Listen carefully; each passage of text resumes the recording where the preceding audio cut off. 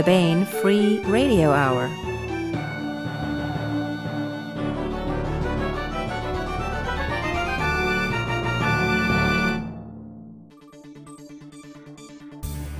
On the podcast, October mass markets with lots of treats and a few neat tricks. Saviors and heretics on a tour of duty to bring the burdens of the dead to the Devil's Opera, plus part 29 of our complete audiobook serialization of Larry Correia's Hard Magic. All right now.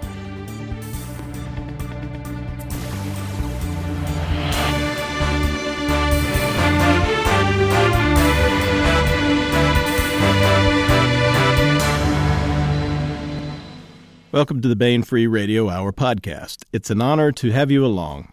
I'm Bain editor Tony Daniel. This time I step to the other side of the mic along with David Drake, and we talk about our new entry in the general series, The Savior. This book is the sequel to The Heretic, and it's book 10 in the general series. The Savior can be read alone, or it can be read as like one big book with The Heretic if you want to get them both. And I would, but I already have them. It was great to hang out with Dave Drake and let David BFRH ask the questions this time. He's a great guest host, and he is also the editor of an anthology Bain is putting out next year, The Year's Best of Military and Adventure Science Fiction, and this will be volume 1 of what we hope might be a series. We also continue with our complete audiobook serialization of Larry Correia's Hard Magic. It's read by Bronson Pinchot. But first, here's the news. The October mass market paperbacks have escaped the corral and are at booksellers now. These include Burdens of the Dead by Mercedes Lackey, Eric Flint, and Dave Freer. This is a new entry in the Heirs of Alexandria series. These are great historical fantasies set mostly in the 15th century Constantinople and Venice, in a world where the Library of Alexandria was saved, and it had scrolls that communicated magical power to people, and magic is now afoot in the world. Also out is Tour of Duty by Michael Z. Williamson. This is a most excellent story collection. I was an editor on this. But there's a Part 2 bonus, a collection of provocative and some very funny essays by Mad Mike himself. It's a really fun collection. We devoted a podcast to talking about this with him previously, so check that out too. Also a book we've talked about here on the Bain Free Radio Hour, 1636, The Devil's Opera by Eric Flint and David Carrico. We've interviewed them both about this book. This is an entry in Eric Flint's Ring of Fire alternate history series. It's set in Magdeburg, the capital of the new United States of Europe, and it's a murder mystery featuring a pair of detectives from uptime and downtime. One is one is the other, right? Fun stuff. Burdens of the Dead, Tour of Duty, and 1636, The Devil's Opera are all out at booksellers everywhere. Hello out there in podcast land. If you've been listening to the show for a while, you might recognize my voice from a little bit back. I'm David BFRH, and it's a real pleasure to be back behind the mic for this exciting interview, all about the new novel available from Bain Books, The Savior. Here to talk with me is David Drake. He's the best-selling master of military science fiction whose work you all know and love, and if you don't love it, give it a shot and I'm sure you will. David is the co-author of The Savior and its prequel, The Heretic, which is now available in paperback. He's also the author of the wildly popular RCN series. The latest book in that series, The Sea Without a Shore, is out now, and a collection of his time travel stories is also available. It's called Dinosaurs in a Dirigible, and if that doesn't make your inner child jump up and down, well, I can't help you. I had the pleasure of hosting a roundtable discussion on A.E. Van Vogt sometime back with Dave, and it's great to be able to get to talk with him again. Dave, welcome to the podcast. Thank you. You'll also be hearing quite a bit from another voice, one you will no doubt recognize. He's an editor at Bain Books and the host of your favorite podcast, but today he's here as the co-author of The Savior. Of course, I'm talking about none other than Mr. Tony Daniel. Tony also co-wrote The Heretic with David Drake, and he's the author of Guardian of Night and the Hugo-nominated short story Life on the Moon. That story, by the way, won the Asimov's Readers' Poll Award. Other stories he's written have been frequently anthologized in various years' best anthologies. Tony, how does it feel to be on the other side of the microphone for a change? Yeah, it's really nice. I'm glad I gave you an A when you were an undergraduate. Yeah, this worked out well for you. You were thinking, you had the long view on that. Just like the evil computer in The Savior, yes. Exactly, yes. So as I mentioned, The Savior is the sequel to The Heretic, but more than that, it's also the 9th book in what's known as the General Series. Dave, since you originated the series, let me ask you maybe just to give a brief summary of sort of the central idea of the series, what it's all about, just to get those who maybe haven't read the first 7, 8 books in the series up to speed. Jim Bain had the bright idea. He was reading about the concept of the indirect approach that Colonel Littlehart had come up with. And rather than attacking the enemy where he's strongest, you move to the side, take something he has to hold, and then he's forced to attack you. This is the indirect approach. And Littlehart used as the perfect exemplar of this the Byzantine general Belisarius.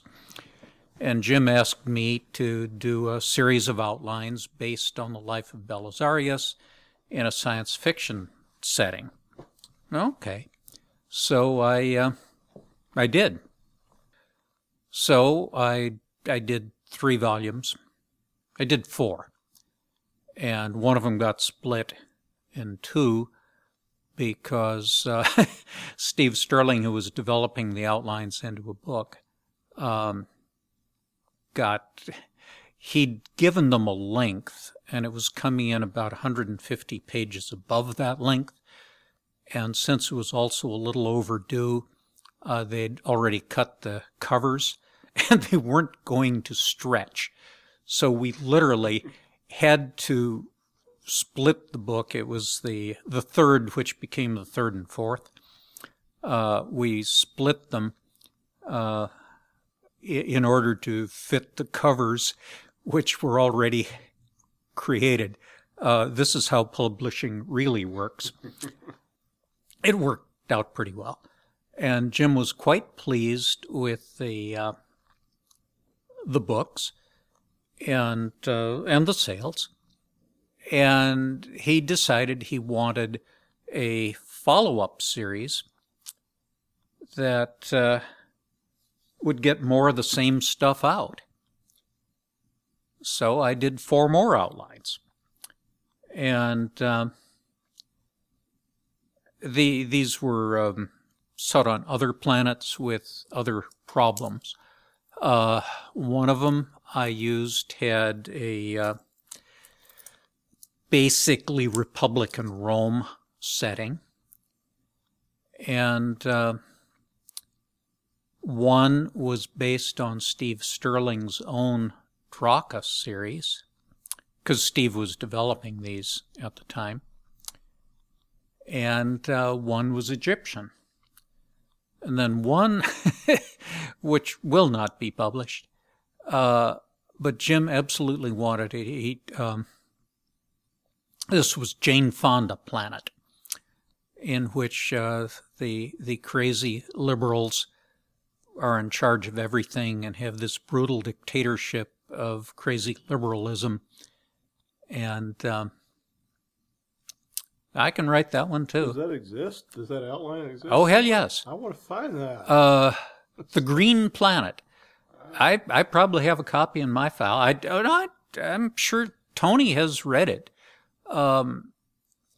Jim sort of felt bad about that after the fact, but I did execute it to his direction. Jane Fonda isn't, I'm a nom vet.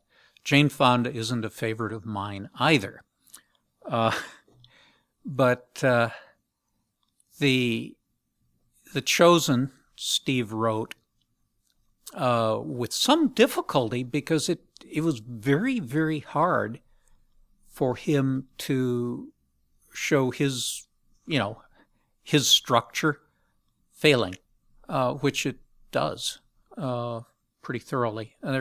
That's the only one in which I have done something other than merely write the outline.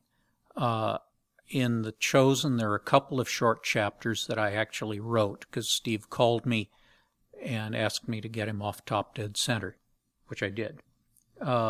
very short. The work is Steve's.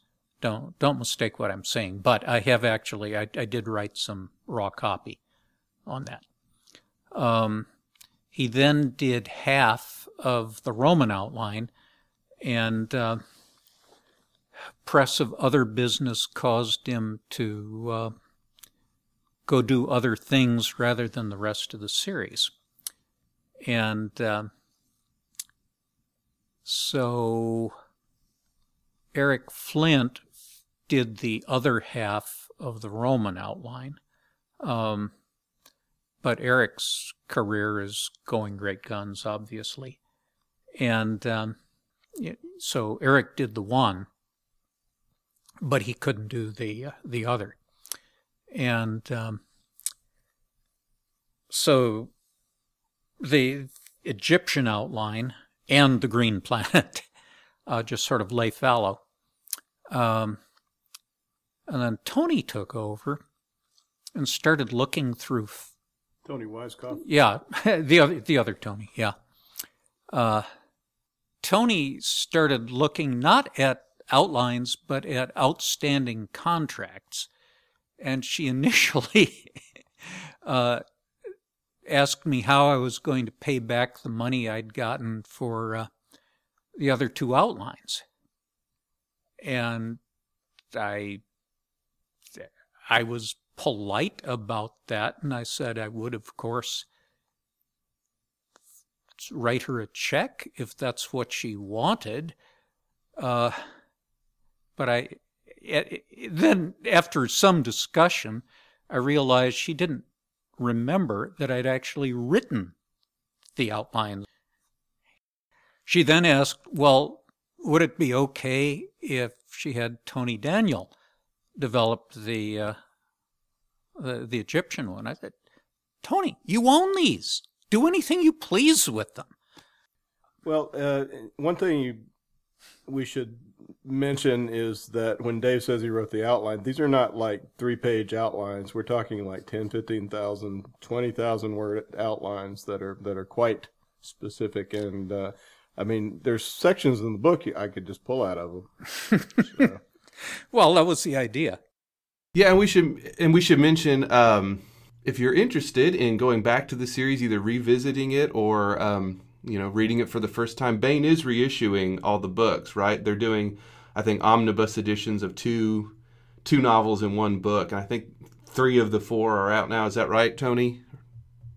Yeah, and Dave came up with the titles. They're all Hope something. Something. Yeah, Hope Rearmed, Hope Reformed. Yeah.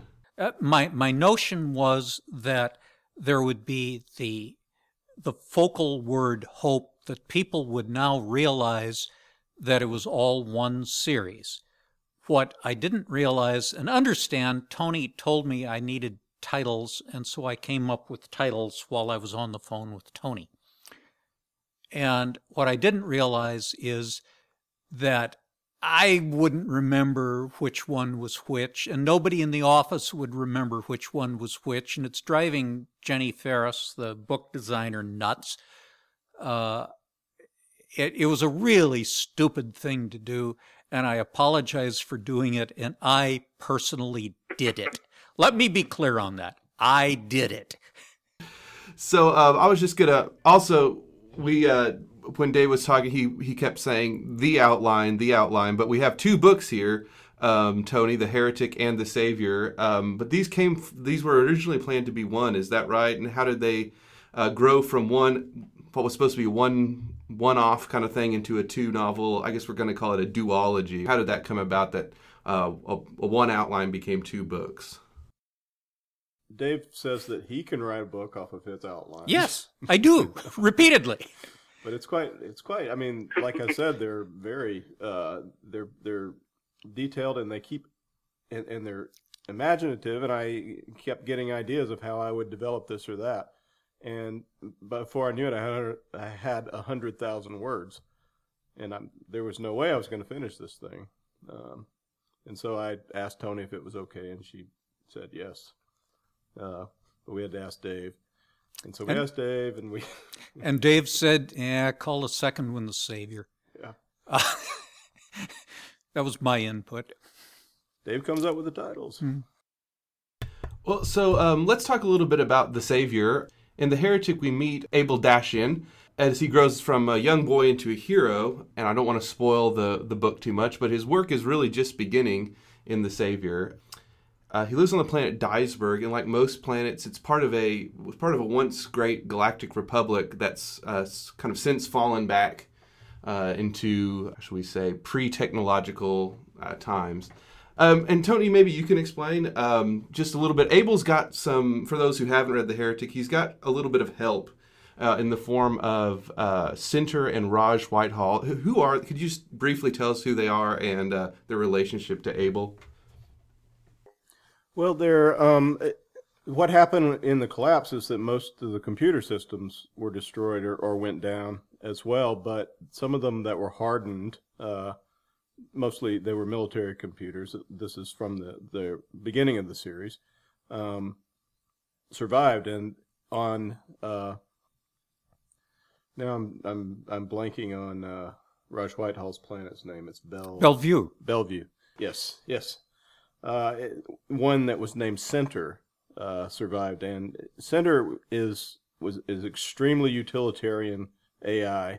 Doesn't have any Kantian notions of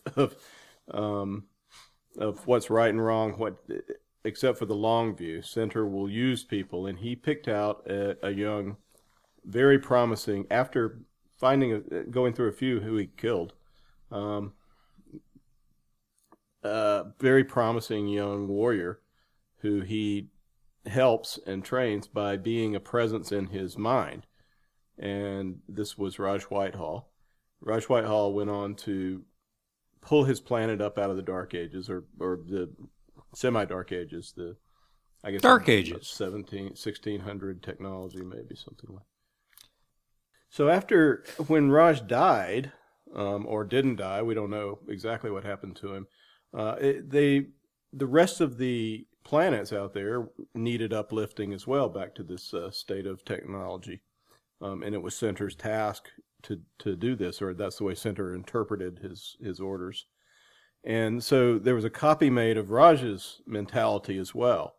And these were sent out to whatever planets that they could get to. And some of the trips took hundreds of years.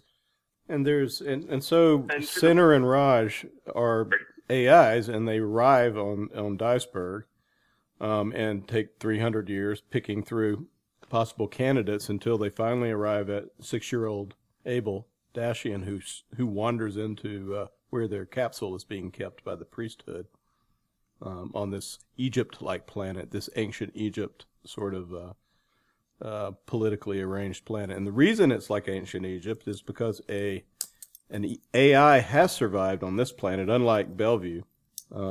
This one wants things to stay exactly the same. And this is Zentrum, who becomes the opponent of Center and Raj and Abel, the sort of behind-the-scenes background opponent throughout, because Abel's an agent of change, and that's the last thing that Zentrum wants to happen. There's a ticking time bomb as well, of sorts, because the planet's in an unstable area, and sooner or later, the place is going to get bombed with asteroids, and if they aren't at a certain technological level, they're going to be wiped out. And this is something that Center says Zentrum has not really taken into account, because he's such a land-based entity. Yeah, Zentrum's convinced everyone that he's God, essentially. They worship him, they build temples to him, there's a priesthood. And yet he wants to maintain what's, you said, it's called the stasis, capital S on that. And that is that technology shouldn't be allowed to advance past a certain point, which is sort of, they've got, sort of muskets, but other than that, there's really not a whole lot of, anything more advanced than that on there. They have, in the Heretic, they have cap-firing muskets. And the big advance that is introduced in the Savior is what I called Dave up and asked what it could be. And he said, revolving rifles. Yeah, Tony wanted to make it lever action, But I thought, oh, everybody does that. Let's make them revolvers. So Zentrum wants to maintain the stasis, and one way he does this, and this is set up in the Heretic, and we see more of it in the Savior, is the blood winds. What's known as the blood winds, which are these, barbarian hordes that ride in periodically. I don't know. I just thought that was an interesting idea of how that was used. And I'm just wondering if Tony or David, if you could talk a little bit about the blood winds and what kind of challenges they posed to Abel in this novel. The idea was basically Egypt was a great power during most of the classical, pre-classical period. But at points when Egypt was relatively weak, they were, basically invaded, and the ruling authority became that of the conquerors. It was, the population was never replaced, but you had Libyans and you had, Canaanites, as we now know they were, and Nubians at some times, and then finally Greeks conquering it, replacing the existing power structure, continuing the way things had always been done. But what the supercomputer, what Zentrum is doing, is consciously using this to shatter. The Egyptians actually never had much interest in progress as we now understand it, and indeed neither did the Greeks or Romans. But Zentrum is consciously using the new ruling class, replacement of ruling classes, and destruction of all the middle-ranking people to keep technological improvements, changes, to wipe them out. And it's very messy because Centrum's tool is barbarian hordes. But that kill unmercifully and in horrible ways. Yeah, but, they're barbarians. Yes. But that's nothing to a computer. So far as the computer is concerned, everyone is going to die anyway. What is important is the system. And that's a perfectly rational, it's a logical way to proceed. It is an unacceptable way if you are, however, one of those humans. And Abel is one of those humans who is made aware of exactly what's going on and wants to stop it. And he is a scion of the middle class, and so it's his folks that are going to get wiped out when this happens. And so he has a personal interest, for one thing, in it not happening. But when he has Center and Raj implanted, they implant themselves in his mind when he's 6 years old. And this Center is I've made him a little more human because he's got Raj along to always. He started out very much like Zentrum, but I've given him more of a more growing morality, although he's still pretty much utilitarian entity in the book. And so there's a difference between what Center wants to accomplish and what Zentrum wants to accomplish, even though both of them are quite willing to use people and set things up to get there. So, yeah, it's kind of the flaw that Zentrum has is that he's not really being empirical. This is all kind of based on a big rational analysis that doesn't take into account individual experience and human action and things like that. And Abel Center and Raj help Abel to sort of infiltrate this system.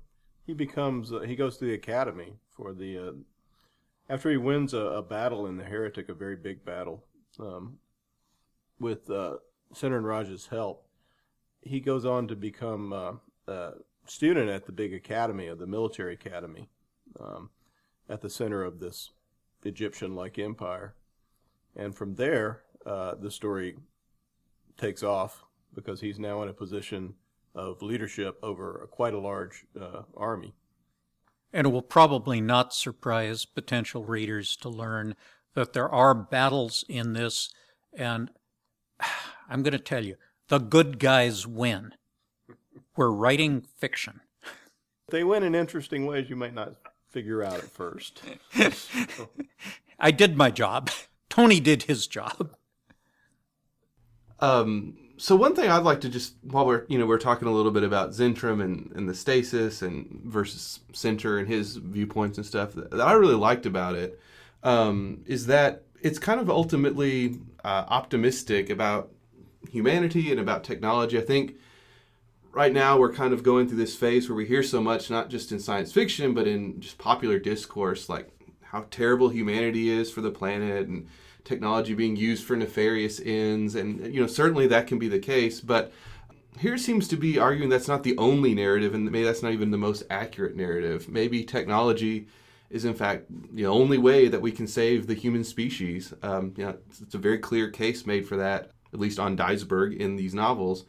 And I just thought that was an interesting kind of refreshing change from even though this is a dystopia in a way, right? They've fallen back into almost barbarism, but at the same time, it's hopeful that humanity can rise again. I just was wondering if you guys could speak to that point briefly. Let me, because this was Jim Bain's vision. Jim had an ideology.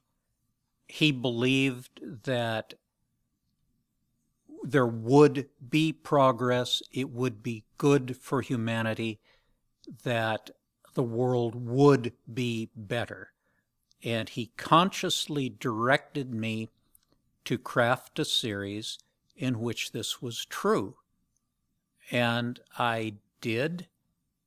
And I would, as I say, I'm not arguing for the truth of Jim's vision, but it was his vision. It is true to that vision. And Bain Books is a remarkably successful company because Jim's vision, that vision, has basically been the philosophy of the company from before day one. And I think it is a good and positive view of existence, and it is as likely to be true as any other. Well, I mean, I am a kind of, I think you know this, David Afsharat, that I am a tech will solve kind of guy. That a lot of the problems that seem to be enormous problems, I think technology can deal with for humanity. And some of the problems that, some of them are absolutely intractable that have been around forever, and tech can't do anything about that, like that death thing, etc. Jim thought it could. I remember him saying to me, you're young enough that you're going to survive to the point that they will have the cure for everything. I said, Jim, I'm a nom-vet. I don't want to live forever. We had long conversations about a lot of things, but he thought that one was tractable also. Yeah, I'm not so sure of that. But otherwise, I sort of fit the Bain philosophy, I think, in that regard. I mean, it's a hopeful. I mean, it's a gritty book because there's also this existential side of all this, and people getting crucified and people getting shot and having to soldier through some very tough stuff. But at the same time, it's also a hopeful book. And also, I think there's strong women characters that are just as warrior-like and committed to this kind of future as the men are as well. Yeah, which this novel features Mahat, who we saw in the previous book a little bit, but It's almost half the novel, I think, is written from her perspective, and she's a great character, and I was glad to see her get a bigger role in this outing. I was just wondering, how did she come to be kind of the forefront? And she's sort of a lot of her page time, I guess we call it, is sort of in a different section of this world, or different. Different part of this world than we're seeing from Abel. And I was just wondering what it was like to write her, and how you kind of came to want to include her more this time around. Well, she's Abel's girlfriend, and she would be his wife, but she's married to someone else. That didn't work out. It doesn't work out well in the book, we shall say.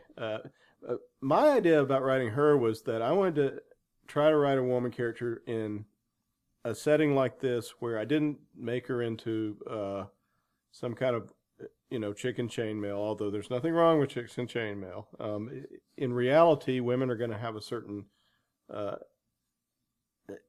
way of being in such a culture, and we know what it was because we've studied the history of it. And how would you create a powerful woman character? She can't rise through the military because they're not in the military. So she was in an auxiliary group, and she got as far as she could.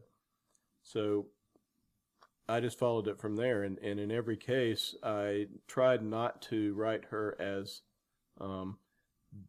this exception that gets away with things because the author allows her to get away with things. I tried to make it a world where women are not treated equally to men, but yet she still overcomes these sorts of things because she's just very clever and extremely determined. We mentioned earlier that this was Jim Bain's idea was to use sort of real historical battles and military maneuvers and for these books. And I was wondering, if this one, I'm assuming, is not the outlier, and that this also does have sort of a real historical counterpart to the big battle that we see in The Savior, and just what that was, and Tony maybe, or Dave, what it was like, how you take those real life things and sort of rework them to fit into your science fictional world. So, Tony, you talk about that. Well, the outline has sort of the strategic what they do, and they go up and they try to. The idea was that the main body of I'm trying to think of what I called them in the book. Don't worry about it. Bad guys. The Praetorian Guard types. Oh, yeah. The good guy. Yeah. And they go up into the Goldies. The Goldies, yes. They go up into a northern province and basically get defeated. That's Zentrum's plan, so that the barbarians can come in. But Abel's there, and he's not going to let them be defeated.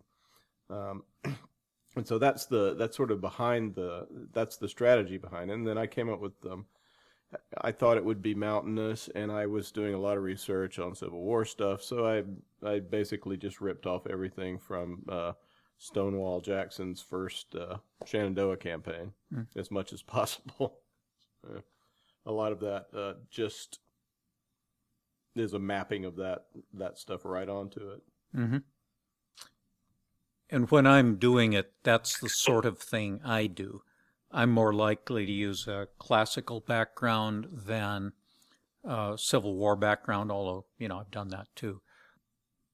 But I usually don't try to do a detailed outline of the battle because the individual writer may have his own specialty. And, here Tony was Civil War. That's great. I guess what my final comment question would be is, we mentioned the Jane Fonda planet. I was just wondering, is this going to be the last we're going to see of Abel, or are there more stories on Duisburg, or what about the general series in general? More books featuring Sintra and Raj. Are we going to get to see the Jane Fonda planet, or is this it? Is this the concluding volume in the general series? What do you guys think? I wrote the last batch of outlines 15 years ago. I do not have a burning desire, and I could put that more strongly, to get back into it. Tony Weisskopf would probably go for it. I am not expecting to be involved, but who the hell knows? And I don't think that Jane Fonda Planet is really... I didn't think it was a good idea at the time, and I don't think it would be a good idea now, but it is possible. And I'd rather do the Olivia Newton-John Planet if I was going to go for 80s. Well, one thing I could say about the Heretic and the Savior is this is a complete story. And really, as far as I'm concerned, you can read both of them as a big novel. I wrote the outline that Dave provided, and those two books are it, and I think it's a book. Of course, we had to break it up because it's way too long that way. Well, I think the two halves are each individually a novel, and I think that's a good thing. Well, you could certainly read either one, and get a sense of closure and a finishing. But this one really finishes the story. Yes, we get a denouement where we know what happens to people and things like that. I'm pretty happy that we did this.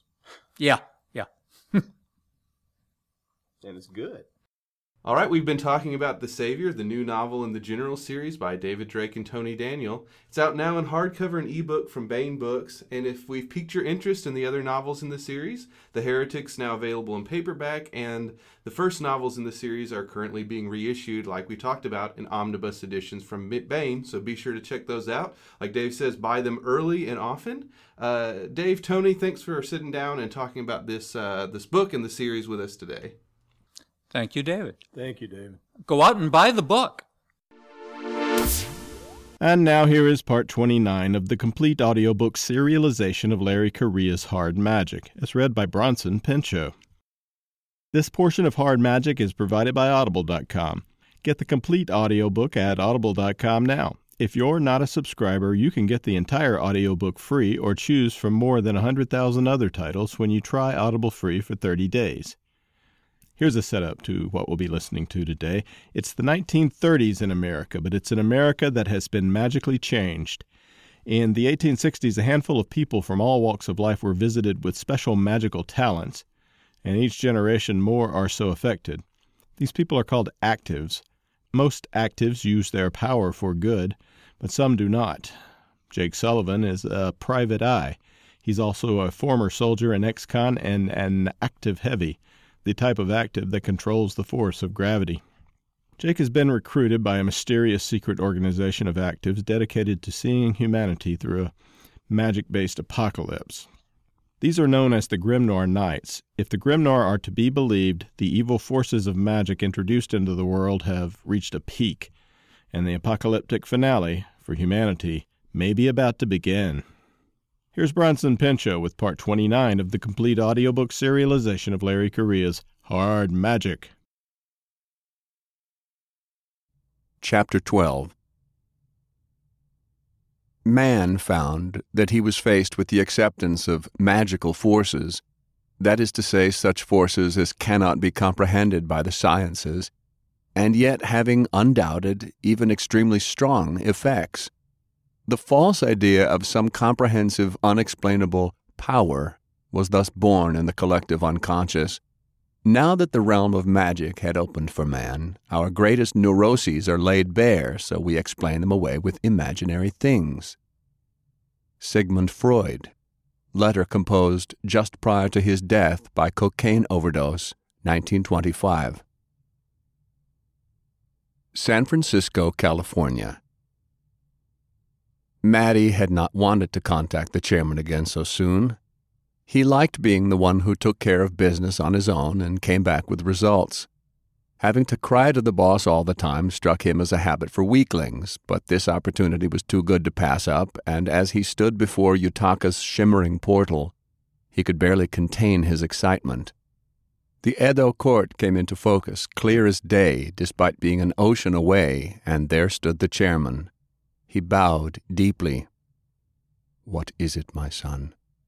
Matty liked that. Son. The chairman didn't say that to any of the other iron guards, as far as he knew. A smile split his scar.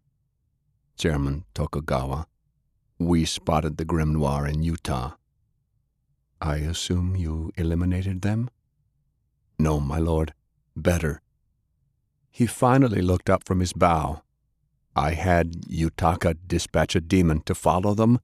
We found one of their hideouts. The summoned couldn't enter the property because of the warding spells, but we know about where they are. It is only a few miles from where we burned out their last nest in California." "Pershing," the chairman muttered to himself. "Excellent. He may have the last piece of the Tesla device. If it is present, retrieve it. If it is not, try to discover its location." Eradicating every last Grimmy went without saying, obviously. Excitement was building in the pit of his stomach. It felt good to feel something. "I would like permission to call up all our reserves." The chairman's expression didn't change, but his words indicated his displeasure. "The fiercest warrior strikes and holds nothing back, assuring an enemy's demise with a single blow, yet wastes all his strength for the rest of the battle. The wise warrior strikes with skill, retaining his strength to fight again." Maddie bowed in submission. He'd gone out of his lane. It wasn't his place to jeopardize the Imperium's many secret operations inside the United States. Maddie had only the slightest idea of the number of agents they had in the military, government, media, and industry. America was riddled with corruption, and when the time came, it would fall. "My apologies, Chairman Tokugawa." The chairman appeared deep in thought. "But for Pershing, I'll make an exception. Activate as many cells as wisdom dictates. Make an example of him that will strike fear into the hearts of the few grim noir that remain. Yet we must have complete deniability. The time for open war with the Americans has not yet come." He did have a plan, something that had been simmering in the back of his mind, and this seemed like the best opportunity he'd ever have to put it into effect. "I have an idea for something spectacular," Maddie said. "It'll accomplish multiple goals." Maddie outlined what he had in mind. He was rather proud of it. Normally he was a straightforward type, but this struck him as particularly devious. He'd put a lot of thought into it. "I am impressed. Your mind is as fearsome a weapon as your body," the chairman said. Maddie felt like he could explode. "I'll need Shadow Guard." "You will have them. And my complete faith. Kill them all, my son." The leader of the Imperium cocked his head to one side as if listening to something very far away. "I am needed elsewhere." The shimmering ball of light flickered into nothingness. Maddie turned to Yutaka. "Send a telegram to every cell in 500 miles. We strike as soon as the Shadow Guard arrive." He could almost taste the blood. Mar Pacifica, California.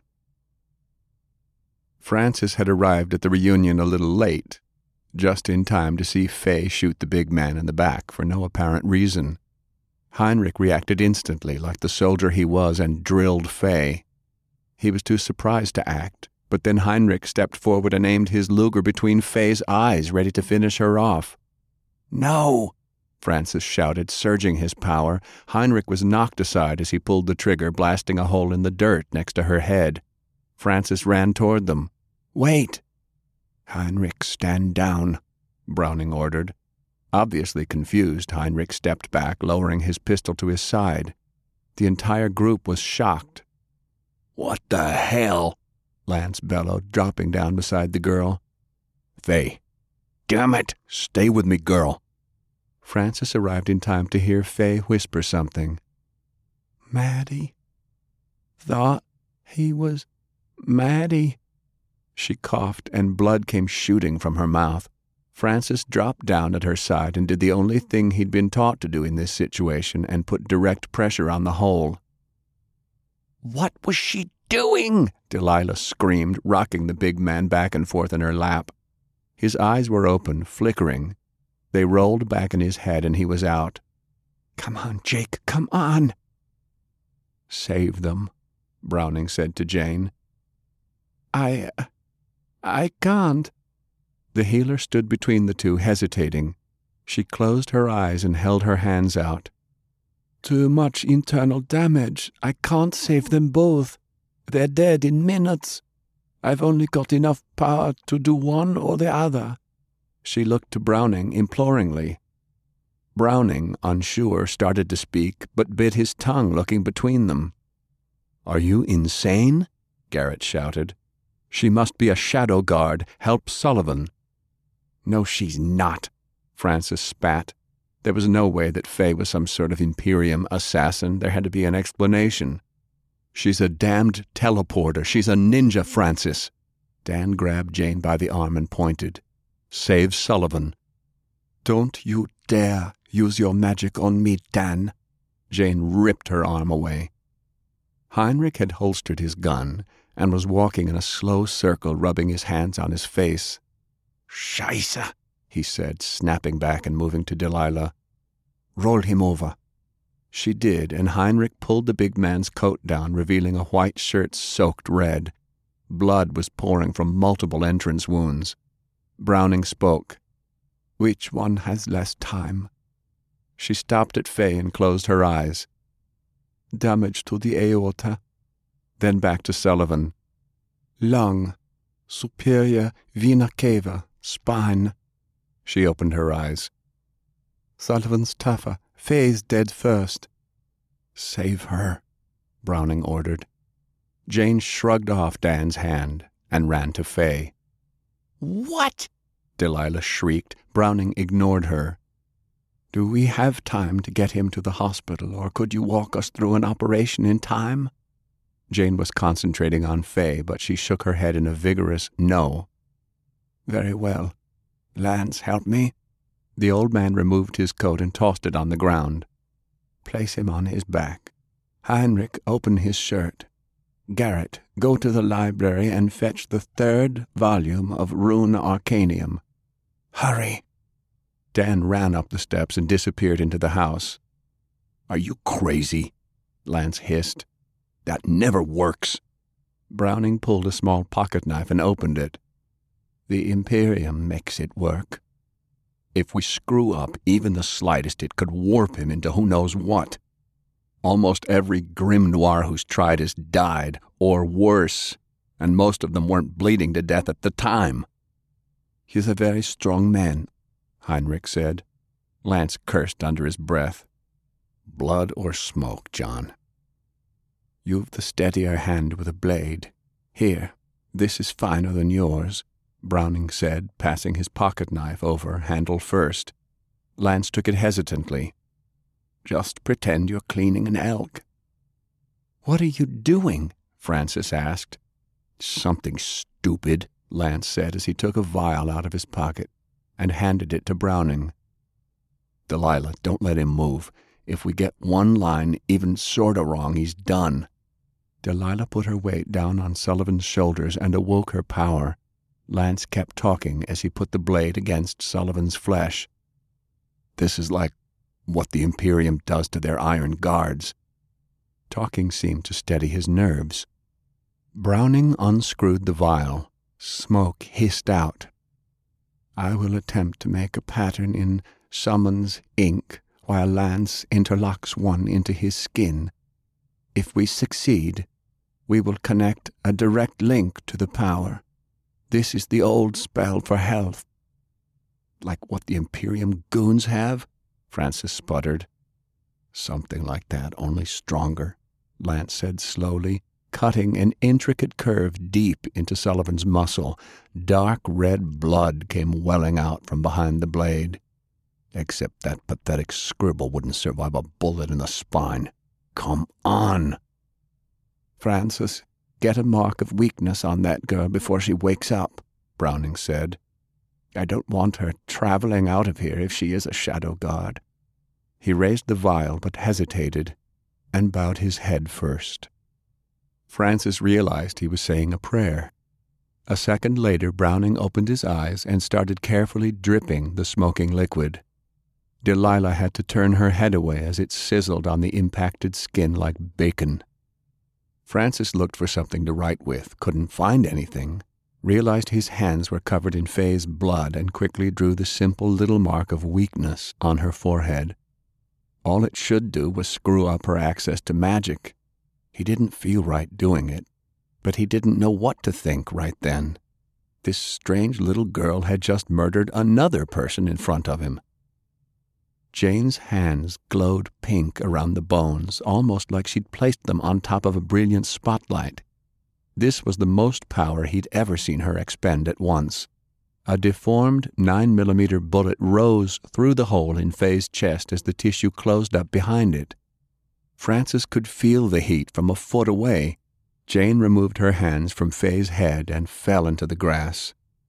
"I got it beating," Jane gasped. She struggled back to her knees, blonde hair covering her face, exhausted. "She'll live." "Jane, do you have anything left at all?" Browning asked. "Give me a sec," she panted, crawling over. "It won't be enough." Browning frowned as he got to a difficult part. Sullivan's blood was obscuring Lance's cuts. "Wait until I tell you. Then channel whatever you've got left into the dead center of this design. Understand?" "Yes, sir. You'd best hurry. Blood pressure is dropping. His heart will stop in 90 seconds. Garrett returned with a thick leather book. "Page 123, Browning said, and Garrett started flipping. Lance stared at the intricate pictures, swore, and started cutting faster. Browning took one look, scowled, and said, "If any of you have faith, I'd suggest prayers for a steady hand." "Miracle would be good, too," Lance said. "Ask for one of those." Jake Sullivan was back in his cell at Rockville, wearing his issued black and whites, sitting on the end of his tiny bunk. The 50-pound iron ball chained to his ankle was a familiar old friend. It had been a joke to a man with his magic, but rules were rules, and he'd worn it for 6 straight years. It was exactly the same. Every day was exactly the same.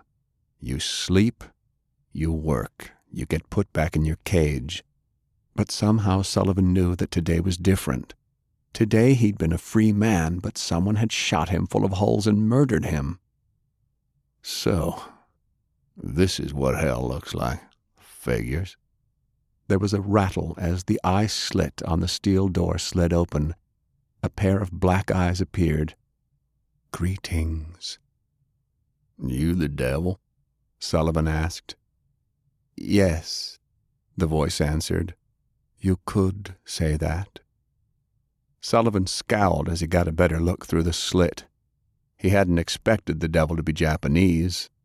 Those black eyes were set in a handsome, strong face, but they belonged to someone far older. They were the eyes of an ancient. "You're the chairman, aren't you?" "I have many names. That one will do for this place, the land where the dead come to dream." "What do you want?"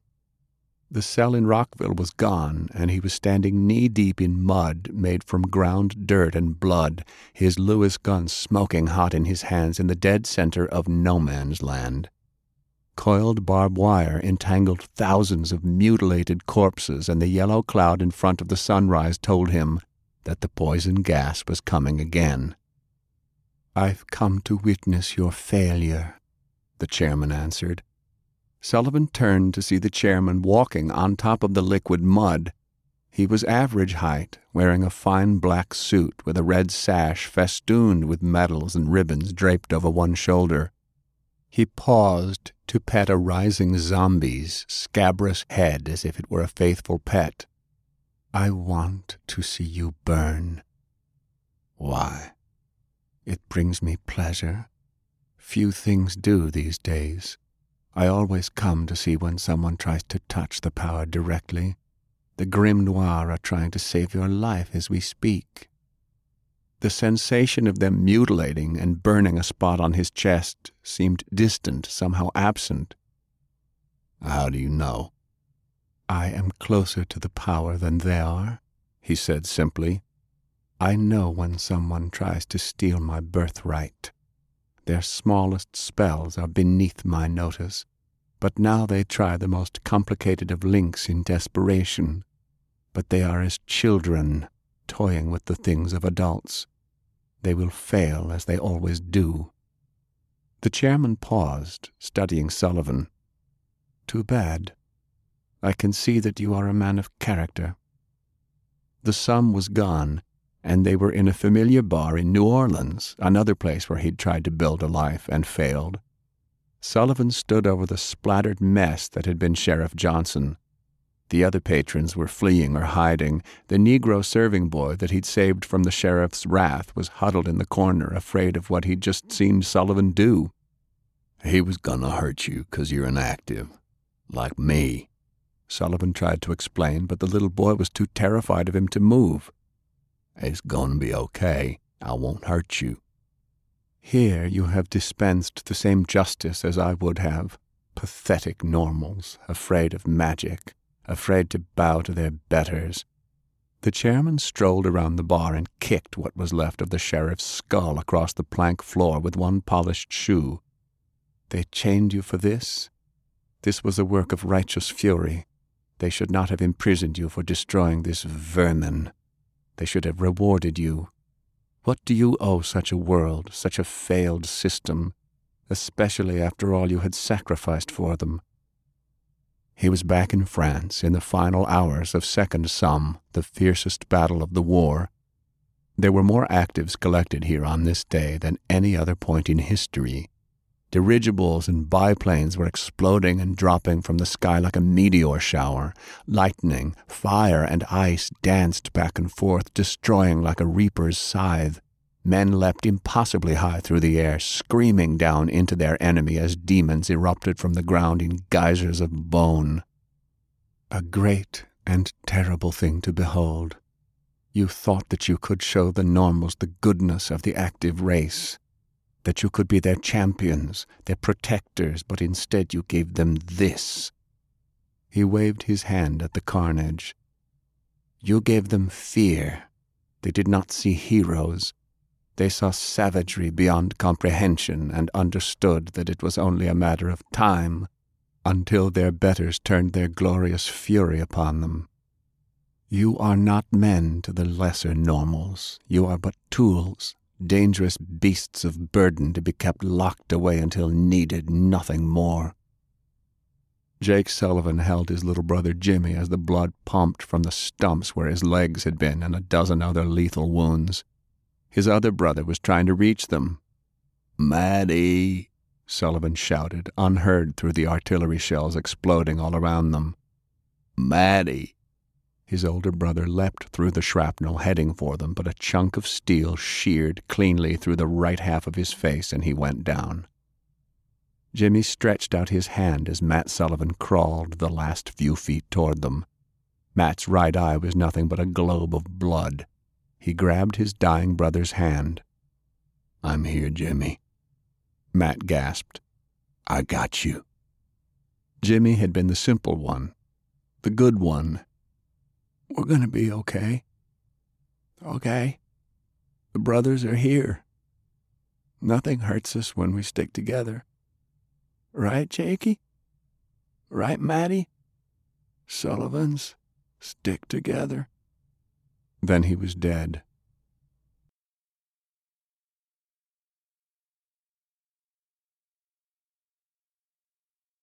That was part 29 of the complete audiobook serialization of Hard Magic by Larry Correia. It's read by Bronson Pinchot. And that's it for the podcast. Thanks to Audible.com. Thanks very much to podcast guest host David Afsharirad and to podcast theme composer Ruth Judkowitz. And a bottle of Salvation 1983, which was a very good year for Hope, along with a personal nuke to be used solely for anti-asteroid defense to David Drake, co-author with yours truly, Tony Daniel, of The Savior, Book 10 in the General Series. Please join us next time here at the hammering heart of science fiction and fantasy, and keep reaching for the stars.